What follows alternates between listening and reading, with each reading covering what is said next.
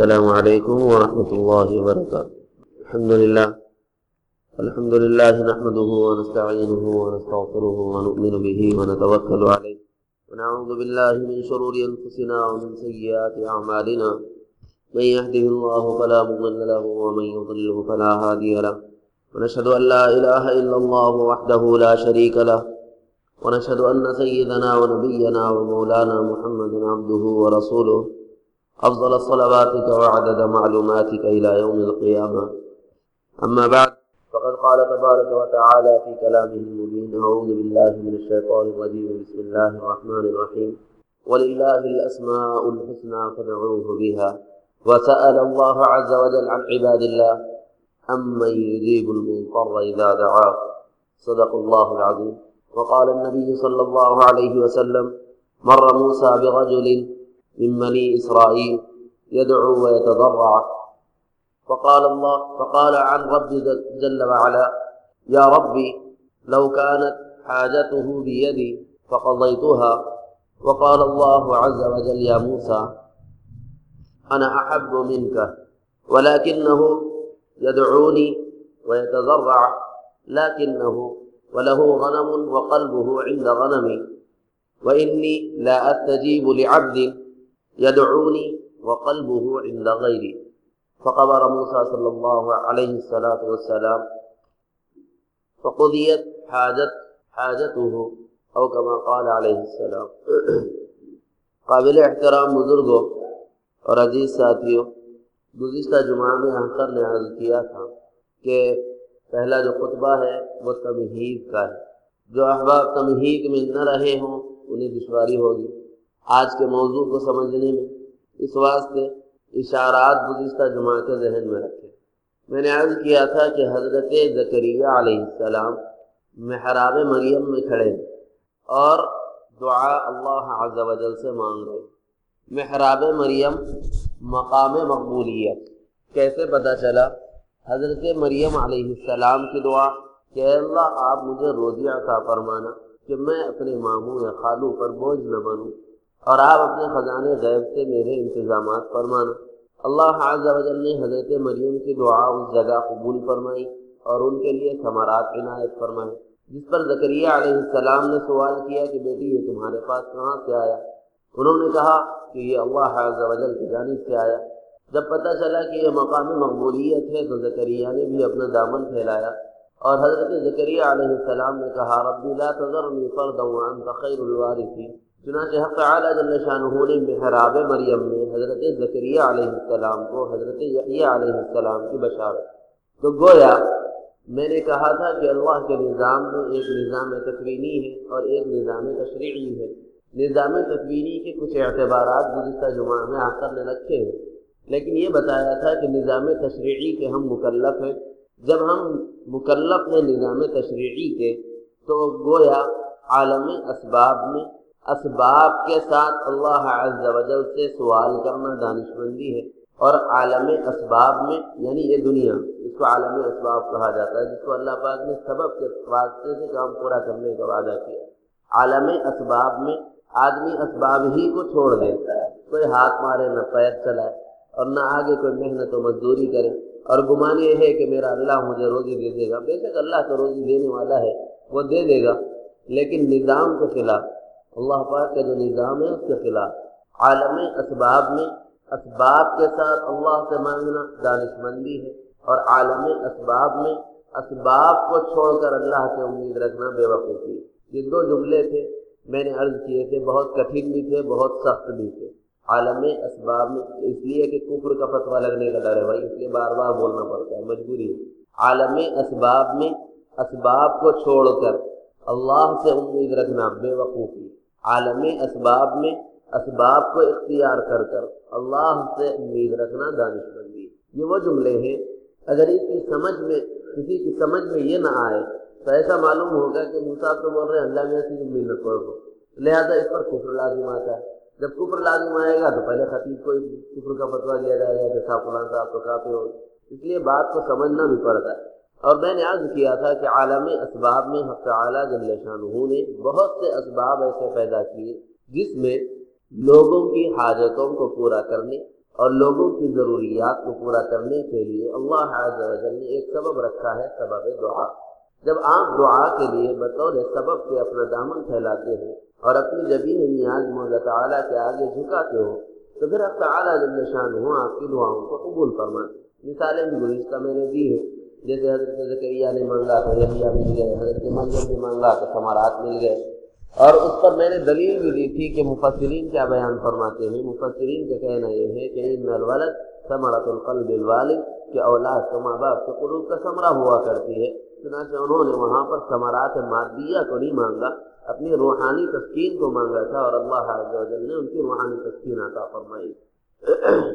تو جیسے عالم اسباب میں تعالیٰ جل شانہ نے ایک مثال قرآن میں دی کہ یہ نظام ہمارا اسباب کے واسطے سے چلا کرتا ہے، چنانچہ زکریا علیہ السلام نے تعلیم دی اور پتہ چلا اس واسطے اور حوالے اور ذریعے سے کہ یہ مقام مقبولیت ہے۔ اسی طرح حق تعالیٰ جل شانہ کی تجلیات عام طور پر تو ہر کائنات کے ذرے پر، کیونکہ ان کے اشارے کے بغیر یا ان کی تجلی کے بغیر کسی کو زندگی نہیں ملتی، کسی کو حیات نہیں ملتی، کسی کو علم نہیں ملتا، کسی میں ارادے کی صلاحیت پیدا نہیں ہوتی، کسی میں قدرت کے کمالات نہیں آتے، اور کسی میں سماعت و بصارت اور کلام کی استطاعت نہیں آتی، جب تک کہ حق تعالیٰ جل شانہ کی تجلیات متوجہ نہ ہو۔ جب اللہ کی تجلی متوجہ ہوتی ہے، جیسے کسی پر سمیع کی تجلی پڑ جائے تو آدمی سننے لگتا ہے، کسی پر بصیر کی تجلی پڑ جائے آدمی دیکھنے لگتا ہے، کسی پر کلیم کی تجلی پڑ جائے تو آدمی بولنے لگتا ہے۔ ایسے ہی کوئی بچہ پیدا ہو تو اللہ کے اس میں خالق، اس میں باری، اس میں مصور، اس میں بدیع، اس میں مبدی، اتنی تجلیات پڑتی ہیں تب کہیں جا کے بچہ وجود میں آتا ہے۔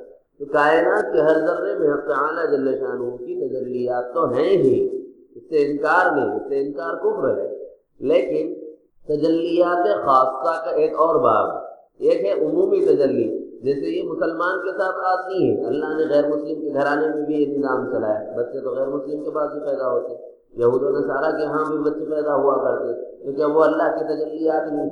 وہ بھی اللہ عز و جل کی تجلیات ہی کی وجہ سے ہے، اور یہ بھی یعنی جو مسلمانوں کے پاس ہوتا ہے وہ بھی اللہ کی تجلیات خاصہ ہی ہے۔ ان میں اخص الخاصہ یہ ہے کہ حق تعالیٰ جل شانہ نے مسلمانوں پر رحم کی اور شفقت کی اور مہربانی کی حد کر دی۔ جب ان کی مہربانی بڑھ جاتی ہے تو یہ نشانیاں مل جایا کرتی ہیں۔ ان کی مہربانیوں میں ایک مہربانی یہ ہے کہ جو بندہ ہمارا فرمانبردار ہوگا، جو بندہ ہمارا فرمانبردار ہوگا، جو بندی ہماری فرمانبردار ہوگی، جو ہمارے اوپر ایمان لائے گا، ہمارے رسولوں پر ایمان لائے گا، ہماری کتابوں پر ایمان لائے گا، اور ہماری بتائی ہوئی نشانیوں پر عمل کرے گا، اور ان سے سبق حاصل کرے گا، عبرت و نصیحت اور موعظت حاصل کرے گا، چنانچہ ایسے لوگوں کے اوپر اللہ کی مہربانی کی خصوصی عنایات ہوتی ہیں۔ ان خصوصی عنایات میں سے ایک عنایت یہ ہے کہ اللہ عز و جل اپنی بارگاہ میں حاضری کی سعادت نصیب فرماتے ہیں۔ جب حاضری کی سعادت مل جاتی ہے تو ایک ہوتا ہے آدمی کے پاس مال کی فراوانی ہونا اور وہ شخص ضابطے کی تکمیل کے لیے مالی، اور ایک ہوتا ہے کہ آدمی کے اندر محبت کی فراوانی ہونا، اس کے پاس گو کہ پیسہ نہیں ہوتا لیکن دل بڑا وسیع ہوتا ہے اور اللہ کی محبت غالب ہوتی ہے، تو پھر وہ آدمی بھی وہاں پہنچ جاتا ہے، چاہے جس ذریعے سے پہنچے۔ ہم نے سنا اپنے بزرگوں سے ایک زمانہ ایسا تھا کہ حج کو جانے والے پیدل بھی حج کیا کرتے، یعنی ہندوستان سے سفر کیا اور حرمین مقدسات میں پہنچ گئے۔ معمولی بات تو ہے نہیں، آج پلین میں بیٹھ کے جانے کے لیے دشواریاں پیش آتی، تو وہ ان کے اندر محبتوں کے جتنے غلبے ہوتے ہیں، اس محبت کے غلبے کی بنا پر وہ لوگ وہاں پہنچ جایا کرتے۔ الغرض میں یہ کہنا چاہتا ہوں کہ اللہ اپنے جس بندے سے محبت کرتے ہیں اسے اپنی بارگاہ میں بلاتے ہیں، اور جب اپنے بارگاہ میں بلاتے ہیں تو اس لیے بلاتے ہیں کیونکہ اس کو مستجاب اور مقبول بنانا ہوتا ہے۔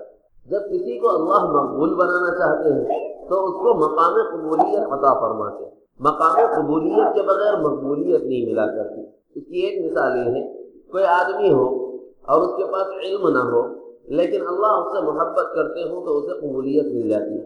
جسے قبولیت مل جاتی ہے، حدیث قدسی میں آیا ہے کہ اللہ عز و جل ملائکہ کے سردار جبرائیل امین سے کہتے ہیں کہ جبرائیل، فلاں بندے سے میں محبت کرتا ہوں، تمہارے لیے لازم ہے کہ تم بھی اس سے محبت کرو۔ جبرائیل کہتے ہیں عالم ملکوت میں کہ اللہ عز و جل فلاں بندے سے محبت کرتے ہیں، جبرائیل بھی اس سے محبت کرتا ہے، لہذا تم پر لازم ہے کہ اے ملائک تم بھی اس بندے کے ساتھ محبت کرو۔ چنانچہ وہ ملائکہ اس سے محبت کرنے لگ جاتے ہیں۔ جب ملائکہ اس سے محبت کرتے ہیں تو پھر اس کو عالم دنیا میں عام کر دیتے ہیں کہ لوگوں کے اندر، اس سے پہلے کسی مرتبہ میں نے عرض کیا تھا کہ انسان کے اندر 3 نظام چلتے رہتے ہیں، عالم ملکوت اور عالم نفسانیات اور عالم انسانیت۔ عالم ملکوت یعنی خیر کی طرف دعوت دینے والا فرشتہ جو انسان کے ساتھ متعلق ہوتا ہے، تو اس بندے کے دل میں ملک یعنی فرشتہ یہ خیال بار بار ڈالتا ہے کہ فلاں سے مل لینا، فلاں سے مل لینا، فلاں سے مل لینا۔ تو معلوم یہ ہوا کہ اس کو اللہ نے مقبولیت عطا فرما دی۔ جب اللہ قبول فرما لیتے ہیں کسی کو تو اس کو بذریعہ جبرائیل و ملائکہ مقبولیت عطا فرما دیتے ہیں۔ ایسے ہی جیسے کسی شخص کو اللہ پسند کرے اور مقبولیت مل جائے اور وہ شخص بارگاہ الہی میں حاضری دے تو پھر اس کے لیے بہت سارے انعامات کو جمع کرنے اور حاصل کرنے اور اپنے پاس اس کو جمع کر لینے کا ایک واسطہ اور ذریعہ بن جاتا ہے۔ جب آدمی حرمین میں پہنچتا ہے، میں نے یہیں پر ابھی عرض کیا کہ 2 طرح کے آدمی پہنچتے ہیں، ایک ضابطے کی تکمیل کے لیے، ایک محبت کے غلبے کی تکمیل کے لیے۔ ضابطے کی تکمیل کے لیے جانے والے کون؟ وہ لوگ جنہیں اللہ نے مال دیا اور انہوں نے یہ سمجھا کہ میں اب میں مسلمان ہوں، میرے پاس پیسہ ہے، اگر حج نہیں کروں گا تو پھر اللہ میاں مجھے سزا دیں گے، اس واسطے حج کو جا رہا ہوں۔ اس کے دل میں کوئی حاجت اور کوئی تمنا اور کوئی تڑپ اور کوئی ولولہ اور کوئی محبت اور کوئی جذبہ نہیں پایا جاتا، یہ عدم کے درجے میں ہوتا ہے۔ ایسا پایا بھی جائے تو اس کے دل میں یہی گمان ہوتا ہے کہ میں جاؤں گا تو وہاں یہ دعا کروں گا کہ میری تجارت میں برکت ہو جائے اور لوگوں کی نظر حسد سے میں بچ جاؤں، یہ گمان نہیں ہوتا کہ میرا حج قبول ہو جائے۔ تو ان لوگوں کو کہتے ہیں کہ یہ ضابطے کی تکمیل کرنے کے لیے جانے والے افراد۔ ایک وہ ہوتے ہیں جن کے پاس کچھ نہیں ہوتا لیکن وہاں بار بار ٹپک جانا چاہتے ہیں، تو پتہ یہ چلا ہے کہ یہ محبت کے غلبے کی وجہ سے جاتے ہیں اور یہ اپنا رابطہ قائم رکھنا چاہتے ہیں اپنے مولا تعالیٰ۔ الغرض یہ کہ جو رابطے کی تکمیل کے لیے جاتا ہے محبت کے غلبے کی بنا پر، اس پر اللہ عز و جل بہت ساری مقامات کی یعنی قدر عطا فرما دیتے ہیں اور بہت سارے مقامات اور اس کی نشانیاں بتا دیتے ہیں کہ یہ وہ مقامات ہیں جہاں پر اللہ عز و جل اپنے بندوں کو قبول فرماتے ہیں، جس کو قبول فرماتے ہیں اس کو مقبول فرماتے ہیں۔ بس یہ نقطہ ذہن میں رکھیں، جس کو قبول فرماتے ہیں اس کو مقبول فرماتے ہیں۔ چنانچہ روایات میں آیا ہے کہ حرمین بالخصوص مکہ مکرمہ اور اس کے اندرونی احاطے میں اور اس کے بیرونی احاطے میں حق تعالیٰ جل شانہ کی تجلیات عامہ، لیکن اللہ کی مہربانی، اللہ کی جود و سخا، اللہ کی فضل و عطا، اللہ کی عنایات اور اکرامات اور نوازشات کی خصوصی تجلیات کے مراکز بتلائے۔ یہ کیسے پتہ چلا؟ یہ بھی استنباط سے پتہ چلا، جیسے استنباط آپ کے سامنے قرآن مجید کا میں نے رکھا اور عرض کیا کہ محراب مریم مقام مقبولیت ہے، چنانچہ مریم کی دعائیں وہاں قبول ہوا کرتی ہیں علیہ السلام، اور حضرت زکریا علیہ السلام کو معلوم ہو گیا کہ یہ مقام مقبولیت ہے، چنانچہ انہوں نے بھی وہاں دعا کی اور اللہ عز و جل نے ان کی دعا کو وہاں قبول فرمایا۔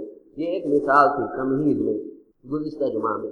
آج جو عرض کرنی ہے وہ یہ کہ حرمین شریفین میں بالخصوص مکہ مکرمہ میں وہ مقامات کون سے ہیں جہاں بندوں پر یہ خصوصی جو صفات میں نے بیان کی ہیں، فضل و عطا، جود و سخا، عنایات، اکرامات، نوازشات، مہربانیاں، یہ جو خصوصی صفات ہیں اللہ عز و جل کی، اس کی تجلیات وہاں پڑتی ہیں۔ اس واسطے حق تعالیٰ جل شانہ نے ان مقامات کو مقامات قبولیت بنایا ہے اور وہاں پر دعاؤں کو قبول فرماتے ہیں۔ اب اگر کوئی آدمی یہ سوچے بھائی پورا حرم پورا مکہ مکرمہ تو مقام قبولیت ہے، تو بے شک آپ اپنی مسجد میں بیٹھ کے بھی دعا کریں تو وہ بھی مقام قبولیت ہے، کیا اس سے کوئی انکار کر سکتا ہے؟ مسجد بھی مقام قبولیت بھی ہوتی ہے کیونکہ اللہ کی تجلی کا گھر ہوا کرتا ہے۔ ایسے ہی بیت اللہ بھی اللہ کی خصوصی تجلی کا مرکز ہے، بالخصوص اس میں چند ایسے مقامات جو احادیث صحیحہ سے ثابت ہیں کہ وہ مقامات ہیں جہاں بندوں کی دعاؤں کو اللہ مستجاب بنا دیتے۔ اور عجیب خاصہ محدثین نے لکھا ہے، کسی بندے کی کسی دعا کو اس دنیا میں اگر پورا کرنا اللہ کا منشا نہیں ہے، وہ ان مقامات پر جا کر چاہ کر اپنی زبان سے وہ الفاظ نہیں ادا کر سکتا۔ تجربہ کرنا ہے تو کر کے دیکھ، یہ ہمارا بھی تجربہ ہے، آپ کو تجربہ کرنا ہے تو کر کے دیکھ لو۔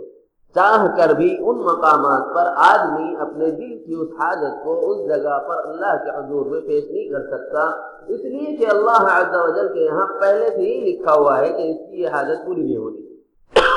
اور جس کی کوئی حاجت پوری نہیں ہونی ہوتی ان مقامات پہ یاد نہیں دلایا جاتا، اور جو حاجتیں پوری ہونی ہوتی ہیں وہ مقامات پر یاد دلائی جاتی ہیں۔ آپ کا ذہن و گمان میں بھی نہیں ہوتا کہ فلاں صاحب مجھے نکلتے ہوئے کہے تھے کہ حرمین میں ہمارے لیے دعا کرنا، لیکن جب آپ پہنچے تو آپ کو یاد ہی نہیں چلا۔ لیکن کبھی ایسا ہوتا ہے کہ آپ حتیم میں بیٹھے ہوئے ہیں تو صاحب کا خیال آ گیا، یہ خیال کہاں سے آیا؟ اللہ چاہتے ہیں کہ اس کو آپ کی دعا کے واسطے سے صحت عطا فرمائے، اس واسطے آپ کو یہاں پر یاد دلایا کہ اس بندے کو ہمارے یاد کر لو اور دعا میں شامل کر لو۔ تو پتہ یہ چلا کہ اللہ عز و جل چاہتے ہیں تو یاد آ جاتا ہے، لیکن بالخصوص خاص طور پر وہ باتیں یاد آتی ہیں جو آدمی کے لیے اللہ عز و جل قبول فرمانا منظور فرما لیتے ہیں، یعنی اس کی یہ استدعاءات یا اس کی یہ خواہشات یا اس کی یہ تمنائیں یا اس کی دعائیں یہاں قبول کرنی ہے، اللہ عز و جل خود ذہن میں ڈال دیتے ہیں۔ تو ان مقامات میں بہت سارے مقامات محدثین نے لکھے، بالخصوص جب آدمی سب سے پہلے بیت اللہ کو دیکھے، یہ تو میں نے پہلے بھی عرض کیا تھا 2 مہینے پہلے، جب بیت اللہ کو پہلی مرتبہ آدمی دیکھے اس وقت بندے کی دعا رد نہیں ہوتی۔ اس واسطے مجھے مفتی صاحب نے کہا تھا، مفتی سید صدیق محی الدین نے، کہ بیٹا جب آپ حرم جا رہے ہو تو جب پہنچنا تو خاص طور پر یہ بات یاد رکھنا کہ کوئی دعا نہ مانگو مگر یہ دعا مانگنا، اللہم اجعلنی مستجاب الدعوات، اے اللہ مجھے ایسا بنا دے کہ میری کوئی دعا رد ہی نہ ہو۔ تو پہلی دعا حرم سے پڑھتے ہی کرنے کی انہوں نے مجھے سکھلایا اور بتایا کہ حرم میں جب بیت اللہ کو پہلی مرتبہ دیکھتے ہو پھر یہ دعائیں رد نہیں ہوا۔ اب اس کے بعد ابتدا فرمائی حجر اسود اور محاذ حجر اسود حتی نہایت الحرم، یعنی حجر اسود کے سامنے جہاں پر آدمی تکبیر کہہ کر اپنی طواف کی ابتدا کرتا ہے، یہ وہ مقام ہے۔ یعنی جب فتح مکہ کے دن جناب رسول اللہ صلی اللہ علیہ وسلم نے اپنا طواف پورا فرما لیا تو حجر اسود کے محاذ میں یعنی حجر اسود کو خشک کی اور اس کے بالمقابل اپنا چہرہ کیا اور وہاں پر بیٹھے رہے، یہاں تک کہ اس وقت جو تعمیر ہے اس وقت وہ تعمیر تو تھی نہیں، آپ کی نہایت حرم تک نظر جاتی تھی۔ روایات کے مطابق اللہ عز و جل نے جب انسانوں کا ابھی بروج نہیں ہوا تھا، یعنی ابراہیم علیہ السلام نے خانہ کعبہ کی تعمیر نہیں رکھی تھی اور اللہ عز و جل کے امر سے ملائکہ اس میں عبادت کیا کرتے تھے، لکھا ہے کتابوں میں کتب حدیث میں کہ مطاف سے لے کر نہایت حرم تک فرشتوں کی صفیں ہوا کرتی تھی اور فرشتے وہاں عبادت کیا کرتے تھے اور کسی شیطان کو داخلے کی اجازت نہیں تھی اور کوئی شیطان وہاں ڈر کے مارے حاضر نہیں ہوتا تھا۔ اور اللہ عز و جل کی خصوصی عنایات جہاں تک ملائکہ کا وقوع یا ملائکہ کا قیام رہا ہے وہاں تک اللہ عز و جل کی خصوصی تجلیات ہیں۔ چنانچہ روایت میں آیا ہے کہ اللہ کے نبی صلی اللہ علیہ وسلم جب فتح مکہ کے دن بیت اللہ کے بعد حجر اسود کو خشک کر کے بیٹھ گئے اپنے طواف کے اختتام کے بعد میں، تو آپ کی نظر جو جاتی تھی وہ حتی نہایت الحرم، یعنی حد حرم جہاں ختم ہوتا ہے جناب رسول اللہ صلی اللہ علیہ وسلم کی نظر وہاں تک جاتی ہے، جہاں تک جناب رسول اللہ صلی اللہ علیہ وسلم کی نظر جاتی ہے مفسرین نے لکھا ہے کہ اللہ کے بندوں کی دعاؤں کی قبولیت کے اثرات وہاں تک جاتے ہیں۔ محمد الرسول اللہ صلی اللہ علیہ وسلم حجر اسود کے محاذ میں بیٹھ جائیں، ان کی نظر جہاں تک جائے گی وہاں تک کھڑے ہو کر کوئی بندہ اگر دعا کرے اللہ عز و جل اس بندے کی دعا کو رد نہیں فرماتے۔ دوسرا مقام مقام قبولیت، نمبر بھی یاد رکھ لیجیے اگر یاد رہے۔ پہلے جب نظر پڑے کعبۃ اللہ شریف پر، دوسرے حجر اسود کے محاذ میں حتی نہایت الحرم، کہیں بھی آپ ٹھہرے رہیں، ضروری نہیں کہ آپ مطاف ہی میں ہیں، ضروری نہیں کہ آپ مسجد حرام ہی میں ہو، ضروری نہیں کہ آپ مسعی ہی میں ہو، کیونکہ حجر اسود کے بالکل محاذ میں آپ دیکھیں گے تو مسعی بھی آتا ہے یعنی صفا کی پہاڑی، اور پھر اگر آپ کی نظر اور بچی جا سکتی ہے، اب نہیں جا سکتی کیونکہ اب تو دیواریں اڑ گئی اور مسعی کی یعنی تعمیر کر دی گئی، تو وہاں تک جہاں تک جناب رسول اللہ صلی اللہ علیہ وسلم کی نظر گئی اللہ نے قبولیت کے اثرات کو منزل فرما دیا۔ یہ خصوصی تجلیات اللہ کی مہربانیوں کا نتیجہ ہے۔ دوسرا مقام، تیسرا مقام یہ ہے کہ جب آپ حجر اسود سے تھوڑا سا آگے بڑھ جاتے ہیں آپ کو ایک دیوار کا چھوٹا سا ٹکڑا ملتا ہے جو باب کعبہ اور حجر اسود کا درمیانی حصہ ہے، جس کو مفسرین ملتزم سے اور ملتزم سے تعبیر کرتے ہیں، چاہے ملتزم پڑھ لیں چاہے ملتزم پڑھ لیں۔ یہ وہ حصہ ہے جہاں پر اللہ کے نبی جناب رسول اللہ صلی اللہ علیہ وسلم نے حجۃ الوداع کے موقع پر اپنا سینہ چمٹایا تھا اور ایسے اپنے آپ کو اس سے چمٹا لیا تھا جیسے کوئی دودھ پیتا بچہ اپنی بھوک کی شدت کی وجہ سے یا اپنی بیماری میں تکلیف کی شدت کی وجہ سے اپنے آپ کو اپنی ماں کی آغوش سے چمٹا لیتا ہے اور اپنی ماں کے کلیجے سے اپنی آنکھ کو لگا لیتا ہے اور اماں کہتا ہے. بلا تشبیہ و تمثیل سمجھیے حجۃ الوداع کے موقع پر جناب رسول اللہ صلی اللہ علیہ وسلم نے ملتزم کو تھاما تھا. یعنی ایک طرف تو حجر اسود کے اوپر والی دیوار کا کنارہ تھا, دوسرے ہاتھ میں باب کعبہ کا کنارہ تھا, اور درمیان میں آپ کا سینہ مبارک ملتزم سے چمٹا ہوا تھا, اور آپ نے کہا تھا یا رب ارحم امتی, یا رب ارحم امتی, اے میرے پروردگار میری امت پر رحم کا معاملہ فرما. یہ وہ دعا ہے جناب رسول اللہ صلی اللہ علیہ وسلم نے ملتزم پر مانگی تھی, اور آپ کی آنکھوں سے اشک مبارک جاری تھے. یہاں تک کہ سیدنا عمر فاروق رضی اللہ عنہ روایت کرتے ہیں کہ میں نے دیکھا میرے آقا مدنی کریم صلی اللہ علیہ وسلم کی ریش مبارک یعنی آپ کی داڑھی مبارک آنسوؤں سے تر ہو چکی تھی, اور آپ صلی اللہ علیہ وسلم کے سینے مبارک سے کسی چیز کے ابلنے کی آواز آتی تھی. وہ امت کی محبت میں یہ دل تڑپ رہا تھا, اور اس تڑپ کو اس کی آواز سنی تھی حضرت عمر فاروق رضی اللہ عنہ نے, اور انہوں نے پوچھا ما ھذا البکاء یا رسول اللہ, اے اللہ کے نبی یہ رونا کیسا رونا ہے؟ انہوں نے کہا کہ ھذا المقام البکاء, اے میرے امتی اور عمر فاروق یاد رکھو کہ یہ وہ مقام ہے جہاں آنسو بہائے جا سکتے ہیں. یہ وہ مقام ہے جہاں آدمی اپنے آنسوؤں کو گرا سکتا ہے. یہ وہ مقام ہے جہاں اپنے سینے کو چمٹا سکتا ہے. یہ وہ مقام ہے جہاں اپنے جسم کو اللہ کے گھر سے لگا سکتا ہے. گویا اللہ کے نبی صلی اللہ علیہ وسلم کی سنت مبارکہ بھی ٹھہری. جس جگہ میرے آقا کا سینے مبارک لگ گیا, اللہ عز و جل نے اس مقام کو مقام قبولیت بنا دیا. اس کی عجیب روایت اور ایک سنو. جتنے محدثین نے حدیث کی روایت کی کہ منتظم مقام مقبولیت ہے, اتنے محدثین نے کہا کہ میں نے تجربہ بھی کر کے دیکھ لیا وہ جگہ مقام قبولیت. بالخصوص حضرت شیخ زکریا رحمۃ اللہ علیہ نے فضائل حج میں لکھا کہ چونکہ میں بھی حدیث بیان کرتا ہوں, اور حدیث بیان کرتے ہوئے جتنے محدثین نے یہ کہا تو میرے دل میں بھی خواہش پیدا ہوئی میں بھی ملتزم پر پہنچوں, میں بھی ملتزم پر گیا, وہاں اپنے سینے کو سمٹایا اور اللہ عز و جل کے حضوری میں اپنے قلب کی ایک دعا مانگی اور انتظار کرتا رہا, یہاں تک کہ اللہ عز و جل نے میری بھی وہ دعا قبول فرما لی. جتنے محدثین نے اس حدیث کو روایت کیا انہوں نے اس کی روایت کے ساتھ اس کی تصدیق کی کہ نہ صرف یہ کہ یہ جناب رسول اللہ کا فرمان ہے, بلکہ ہم نے تجربہ کر کے دیکھ لیا, مجرب عمل ہے کہ مقام منتظم قبولیت دعا میں سے ایک جگہ ہے جہاں آدمی کی دعائیں قبول ہو جایا گا. تھوڑا اور آگے ہٹے تو آپ کو باب کعبہ ملے گا, کہیں اور جانے کی ضرورت نہیں, سیدھے ہاتھ سے تو تھاما ہوا تھا, اس کی دہلیز کو پکڑ کر دعائیں مانگنا, یہ بھی جناب رسول اللہ صلی اللہ علیہ وسلم سے ثابت. آقا صلی اللہ علیہ وسلم نے ارشاد فرمایا کہ اے عائشہ, جب اس جگہ کوئی پہنچتا ہے اللہ عز و جل اس کی دعاؤں کو رد نہیں فرماتا, اس لیے کہ جب خانہ کعبہ میں داخل ہونے کے لیے اپنے سر کو جھکاتا ہے, گویا وہ اپنے قلب کو جھکاتا ہے, جس کا قلب جھک جاتا ہے اللہ عز و جل اس کو مقبول بناتا ہے. حضرت عائشہ رضی اللہ عنہا راویہ فرمایا کہ حضرت عائشہ سے بیان کرتے ہوئے بتلایا کہ باب کعبہ میں داخل ہوتے ہوئے اگر کوئی شخص دعا کرے تو اس کی دعا مقبول بنا دی گئی, یعنی قبول کر لی جائے گی. اب مسئلہ یہ ہے کہ باب کعبہ تو ہمیشہ بند رہتا ہے, کلید بردار کعبہ کو بلاؤ, پھر حرمین کے یعنی خادمین یعنی وہاں مکہ مکرمہ کے جو گورنر ہیں ان کو اطلاع دو کہ صاحب آپ حرم کے اندر جانا چاہتے ہیں, اور پھر آپ کو وہ لوگ اجازت دیں جن کے یہاں کنجی رہا کرتی ہے, اور پھر وہ اس کے بعد میں آئیں اور آپ کے لیے دروازہ کھولیں. ضروری تو نہیں کہ ہر عام آدمی کے لیے کھول دیا جائے, سب کے لیے تو یہ موقع دشوار ہے, لیکن میرے آقا صلی اللہ علیہ وسلم پر اللہ کی مہربانی کی نہایت دیکھیے. فرمایا کہ اندر کیا جاتے ہو, دہلیز کو پکڑ کے مانگو تب بھی ہم دے دیں گے. اس مقام کو بھی مقام قبولیت بنا دیا. البتہ محدثین نے کلام کرتے ہوئے ارشاد فرمایا کہ اس مقام پر جانے کے آداب ہیں, کیونکہ یہ مقام قبولیت ہے. فرمایا کہ خانہ کعبہ کے اندر کوئی دعا رد نہیں ہوتی. جب کبھی آپ کو یہ موقع مل جائے کہ آپ حرم شریف کے اندر یعنی بیت اللہ میں داخل ہو رہے ہو, پوری ذمہ داری کے ساتھ پورے صوفیہ کرام کے اقوال اور پورے فقہائے امت کی اجماعی اقوال الا غیر مقلدین جو اپنے آپ کو سلفی کہتے ہیں, ان لوگوں کی روایات میں آپ کو یہ بات نہیں ملے گی, لیکن فقہ حنفی میں, فقہ مالکی میں, فقہ حنبلی میں, فقہ شافعی میں جتنے پیروکار گزرے ہیں, جتنے علماء فقہ گزرے ہیں, جتنے مفتیان کرام گزرے ہیں, اس میں سے جن لوگوں کے نام یعنی ایسے ہیں کہ جن پر لوگ اعتماد کرتے ہیں, ٹرسٹ کرتے ہیں, بھروسہ کرتے ہیں, ان مفتیان کرام کے مقالات کا ایک حصہ آپ کے سامنے عرض ہے.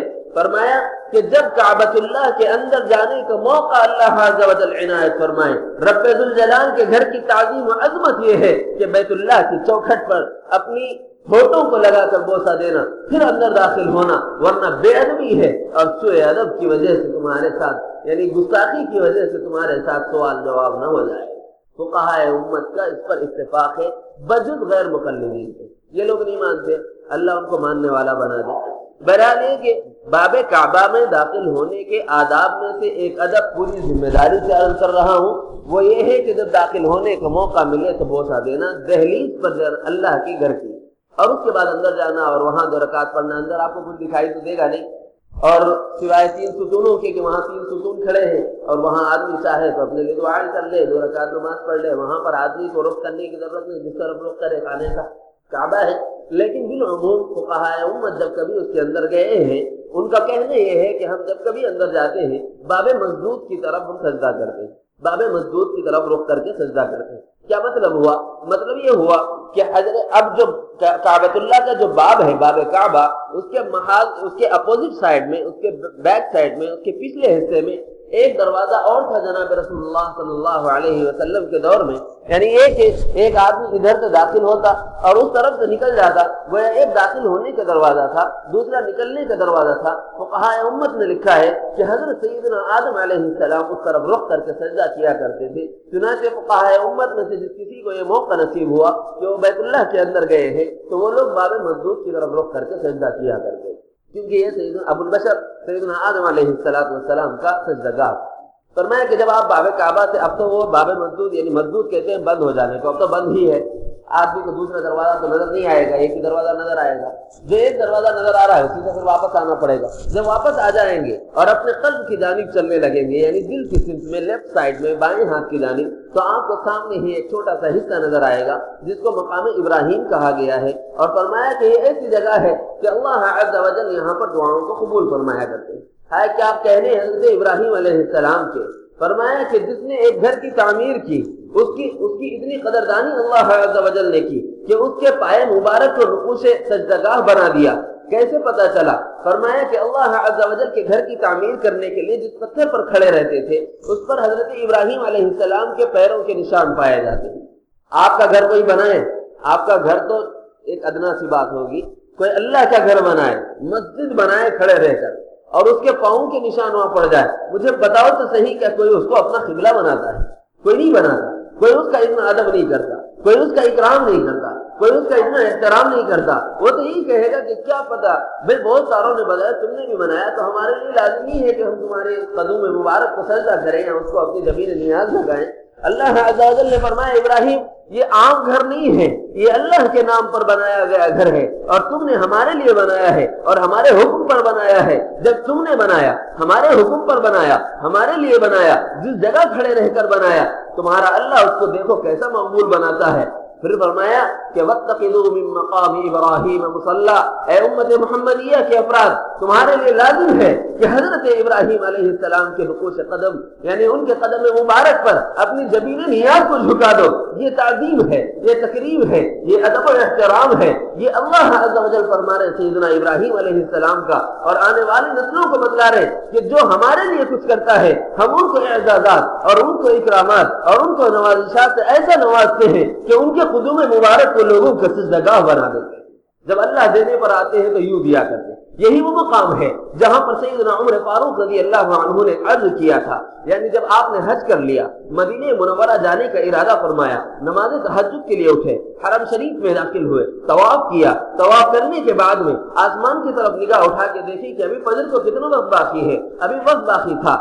جب آسمان پر چاند نظر آیا تو قلب میں مدینے کا چاند یاد آیا۔ کہتے ہیں کہ اسی وقت میرے دل میں تمنا گونجی اور میں نے دعا کر لی، اللہم اجعلنی شہادۃ فی سبیلک، اے اللہ مجھے آپ کے راستے کی شہادت نصیب فرمائے، وجعل قبری فی بلد حبیبک، اور میری قبر کو آپ کے محبوب کے کوچے میں بنا دیجیے۔ اللہ عز و جل ارشاد فرماتے ہیں میں نے عمر کی دعا کو قبول فرمایا۔ کون سا مقام ہے؟ مقام ابراہیم کا۔ کیا کہا تھا کہ مجھے اپنے راستے کی شہادت دینا۔ ارے راستے کی شہادت بھی تو سیدنا عمر نے مانگی تھی، مکے میں مل جاتی، طائف میں مل جاتی، ذی الحلیفہ پہ مل جاتی، یا مکے اور مدینے سے باہر کسی میدان جہاد میں مل جاتی، عراق کے کناروں میں جب جنگیں چل رہی تھی اور وہاں پر جاتے وہاں آپ کو شہادت مل جاتی. فرمایا نہیں, مانگنے والے نے خلوص سے مانگا تھا, اس کا قلب اللہ عز و جل کی طرف متوجہ تھا. اس نے کہا تھا کہ اپنے حبیب کے شہر میں بھی یعنی تدفین کا موقع مل جائے اور وہ مقام ملے جہاں حبیب کے شہر میں یا ان کے قدوم مبارک پر جگہ مل جائے. تمنا تو تھی لیکن یہ نہیں مانگا کہ اللہ کے نبی محمد صلی اللہ علیہ وسلم کے حجرے میں مجھے جگہ مل جائے تدفین کے لیے, بس اتنا مانگا تھا. آپ کے راستے کی شہادت چاہیے. وہ مقام کتنا مقبول یعنی دعا کی قبولیت کا ہے یہ عرض کرنا مقصود ہے, اس لیے یہ سارا واقعہ سنا رہا ہوں. کہا حضرت عمر نے کہ اے اللہ مجھے اپنے راستے کی شہادت دینا. اللہ عز و جل نے قبول فرمایا. کیسا قبول فرمایا؟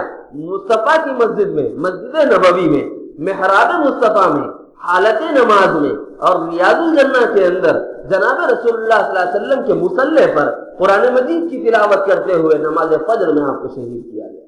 انہوں نے تو صرف شہادت مانگی تھی, مسجد نبوی میں شہادت نہیں مانگی تھی. انہوں نے ریاض الجنہ میں شہادت نہیں مانگی تھی. انہوں نے مصلی نبی پر شہادت نہیں مانگی تھی. انہوں نے قرآن پڑھتے ہوئے شہادت نہیں مانگی تھی. لیکن اللہ عز و جل قبول فرما رہے. مانگنے والا اپنی حیثیت کے مطابق مانگتا ہے, دینے والا اپنے ضبط کے مطابق عطا فرماتا ہے. کہتے ہیں کہ سب سے بڑے حاتم طائی ایک رئیس گزرے ہیں اور جو صدقات اور خیرات میں کافی مشہور ہیں. ان سے ایک شخص نے سوال کیا مجھے 5 دینار کی ضرورت ہے. انہوں نے اپنے خادم سے لکھا کہ دیکھو اسے 5000 دینار دے دینا. خادم نے پوچھا اے حاتم طائی کیا یہ ضروری ہے جسے 5 دینار کی ضرورت ہو اسے 5000 دینار دے دیے جائیں؟ اسے تو طلب اور اسے تو صرف یعنی ضرورت کی تکمیل کے لیے 5 دینار مطلوب تھے. انہوں نے کہا کہ تجھے پتہ نہیں ہے, بات یہ ہے کہ مانگنے والا اپنی حیثیت کے مطابق مانگتا ہے, دینے والا اپنی شان اور اپنی یعنی ضرورت کے مطابق دیتا ہے. تو اب یاد رکھیں دنیا کا ایک ادنا رئیس یہ کہہ سکتا ہے مانگنے والا اپنی حیثیت میں مانگ رہا ہے, دینے والا اپنی حیثیت سے دے رہا ہے. اللہ عز و جل کی کیا حیثیت ہوگی؟ مانگا تو سیدنا عمر فاروق نے اور اپنی حیثیت میں رہ کے مانگا تھا اور جناب رسول اللہ صلی اللہ علیہ وسلم کے مقام پر قبول فرما کر یعنی شہادت دی ریاض الجنہ میں, مسجد نبوی میں, مصلی مصطفیٰ پر, اور پھر وہاں بھی ایسا قبول فرمایا کہ حالت نماز میں حالت تلاوت میں یعنی ان کو اللہ عز و جل نے مقام شہادت عطا فرمایا. صرف یہ نہیں فرمایا وجعل قبری فی بلد حبیبی, اپنے محبوب کے شہر میں میرا یعنی میرے جنازے کو دفن کیا جائے. اس طرح کی کوئی تدبیر ہے اللہ میرے لیے بنا دے. فرمایا کہ اس نے صرف یہ مانگا تھا کہ مدینے کے شہر کے کسی کنارے میں اس کی جگہ مل جاتی, اللہ کے نبی کے گاؤں شہر میں یعنی اس مقام پر جہاں آپ صلی اللہ علیہ وسلم ہجرت کے بعد آرام فرما رہے ہیں, کہ اس شہر میں کہیں بھی مل سکتی تھی. چھوٹا تو شہر ہے نہیں, آج کل تو 100 کلومیٹر کے اطراف و اطناف میں پھیلا ہوا ہے. اللہ چاہتے کہیں بھی ان کو جگہ مل جاتی اور اللہ نے دعا کو قبول کر لیا, یہ ثابت ہو جاتا. لیکن کہا کہ نہیں, مانگنے والے نے حیثیت میں مانگا ہے لیکن دینے والے کا ضرب اتنا چھوٹا نہیں ہے. کہا کہ جناب رسول اللہ ریاض الجنہ کا حصہ اما عائشہ کا حجرہ جناب رسول اللہ صلی اللہ علیہ وسلم پر جب جبرائیل آتے تو اسی حجرے میں آیا کرتے, اور فرمایا کہ وہ مقام جہاں وحی نازل ہوا کرتی, وہ مقام جہاں محمد رسول اللہ صلی اللہ علیہ وسلم آرام فرما رہے ہیں, ان کے قدوم مبارک میں سیدنا عمر فاروق رضی اللہ عنہ کا مدفن مل گیا. پتہ چلا کہ مقام ابراہیم وہ مقام ہے, اگر آپ دل کی گہرائیوں سے کوئی سوال کر کے تو دیکھیں وہاں دعائیں رد نہیں ہوا کرتی. چنانچہ میں نے خطبہ مسنونہ میں ایک حدیث مبارکہ سنائی. کہا کہ بنی اسرائیل کے ایک شخص نے اللہ عز و جل کی حضوری میں دعا کی. ایسے دعا کرتا تھا, یدعو و یتضرع, روتا تھا, واویلا کرتا تھا, چیختا اور چلاتا تھا, اپنے بال بکھرے ہوئے تھے اور اپنے سر میں مٹی ڈالی ہوئی تھی, خاک آلود تھا, اور اس حالت میں اللہ کو مناتے ہوئے وہ رو رہا تھا. موسیٰ علیہ السلام نے دیکھا کہ یہ بندہ تو ایسی آہوازاری کر رہا ہے, کاش کہ میرے ہاتھ میں ہوتا کہ میں اس کی حاجت کو پورا کرتا. انہوں نے اللہ سے عرض کیا, یعنی حضرت موسیٰ علیہ السلام نے کہا کہ لو کانت حاجتہ بیدی, اے اللہ اگر اس کی حاجت میرے ہاتھ میں ہوتی میں اسے دے دیتا. فقضیتها, اللہ نے کہا انا احب منک یا موسیٰ, اے موسیٰ تم اس بندے سے زیادہ محبت نہیں کرتے, میں زیادہ محبت کرتا ہوں. تم اس کو نہیں چاہتے, میں زیادہ چاہتا ہوں. تم اس پر شفقت نہیں کرتے, میں کرتا ہوں. تم اس پر مہربانی نہیں کرتے, میں کرتا ہوں. شرط بتائی کیا وجہ ہے کہ اس کی اتنی آہوازاری ہے پھر دعائیں قبول نہیں ہوتی. فرمایا کہ یدعونی, وہ تو سوال کرتا مجھ سے, یدعونی سوال کرتا مجھ سے ہے, وَلَهُ غَنَمٌ وَقَلْبُهُ عِنْدَ غَنَمِ, لیکن اس کا ایک بکریوں کا ریوڑ ہے, یعنی وہ ایک بکریوں کا چرواہا ہے, بکریوں کے ریوڑ میں اس کا دماغ اٹکا ہوا ہے. ارے جو مجھ سے مانگے اور اس کا قلب میرے علاوہ کسی اور کی طرف ہو, بتاؤ تو صحیح میں اس بندے کی دعا کو کیسا قبول کروں. اللہ عز و جل فرما رہے سیدنا موسیٰ علیہ السلام موسیٰ علیہ السلام نے کہا کہ اللہ اس کی حاجت میرے ہاتھ میں ہوتی، میں اس کی دعا قبول کر لیتا۔ اللہ کہہ رہے ہیں آپ سے زیادہ محبت میں کرتا ہوں، پھر دعا قبول کیوں نہیں کرتے؟ اس لیے کہ محبت کرتا ہوں، اپنے بندے کو اپنی طرف بلانا چاہتا ہوں۔ یہ بندہ غافل ہے، کیسی غفلت ہے، ارے بکریوں کے ریوڑ کا چرانے والا ہے، اس واسطے دماغ پورا بکریوں میں اٹکا ہوا ہے۔ وَلَهُ غَنَمٌ وَقَلْبُهُ عِنْدَ غَنَمِي، زبان سے سوال تو مجھ سے کرتا ہے، قلب میرے پاس حاضر نہیں ہے، اس واسطے اللہ عز و جل اس کی دعا کو روکتے ہیں۔ اب بتاؤ تو صحیح، ہم دعائیں مانگتے ہیں، آہوازاری بھی کرتے ہیں، تہجد میں بھی مانگتے ہیں، مساجد میں بھی مانگتے ہیں، معراج کا موقع ملا دعاؤں کا موقع ملا، برات کا موقع ملا دعاؤں کا موقع ملا، عشرہ آخرہ رمضان کا موقع ملا دعاؤں کا موقع ملا، شب قدر کا موقع ملا، جمعۃ الوداع کا موقع ملا، دعاؤں کا موقع ملا، لیکن ہماری دعائیں قبول کیوں نہیں ہوتی؟ ارے زبان سے دعائیں ہو رہی ہوں، قلب اللہ کی جانب متوجہ نہ ہو تو پھر اللہ کیسے دعاؤں کو قبول کرے گا؟ کیسے کرے گا؟ اللہ کیا کہتا ہے؟ ارے جس زبان سے کر رہا ہے اس سے تھوڑا نیچے قلب بھی ہے، وہ قلب مجھے دے دے، جب وہ مجھے دے دے گا میں تیری دعاؤں کو قبول فرما لوں گا۔ اللہ عز و جل کا یہ پیغام سیدنا موسیٰ علیہ السلام نے بنی اسرائیل کے اس شخص پر واقعہ یعنی خبر دی، وقبر موسیٰ علیہ السلام، اور حضرت موسیٰ علیہ السلام نے اس کو خبر دی، اے اللہ کے بندے مانگ، اللہ سے رہا ہے، اور دماغ پورا بکریوں میں اٹکا ہوا ہے۔ تو اس نے کہا کہ ٹھیک ہے پھر میں اپنا دل خالی کرتا ہوں۔ فانقطع قلبه الى اللہ، اپنے دل کو اللہ کے لیے خالی کر لیا اور اللہ کی طرف متوجہ ہو گیا۔ فقضیت حاجتہ، بس اس نے مانگا اور اللہ نے دے دیا، اس نے مانگا اور اللہ نے دے دیا۔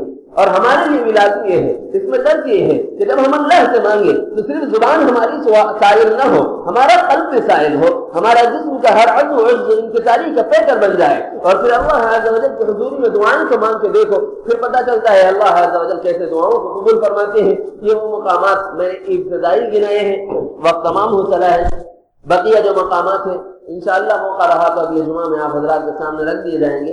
یہ تو ابھی ابتدا ہے، تقریباً 38 مقامات ایسے ہیں جو جہاں پر بیت اللہ میں یعنی خانہ کعبہ کے اطراف و اکناف میں 15 مقامات، اور خانہ کعبہ سے باہر یعنی مکہ مکرمہ کی سرزمین پر جہاں دعائیں قبول ہوتی ہیں، اس طرح کل 38 مقامات ہیں جہاں پر اللہ عز و جل اپنے بندوں کی دعاؤں کو قبول فرمایا کرتے ہیں۔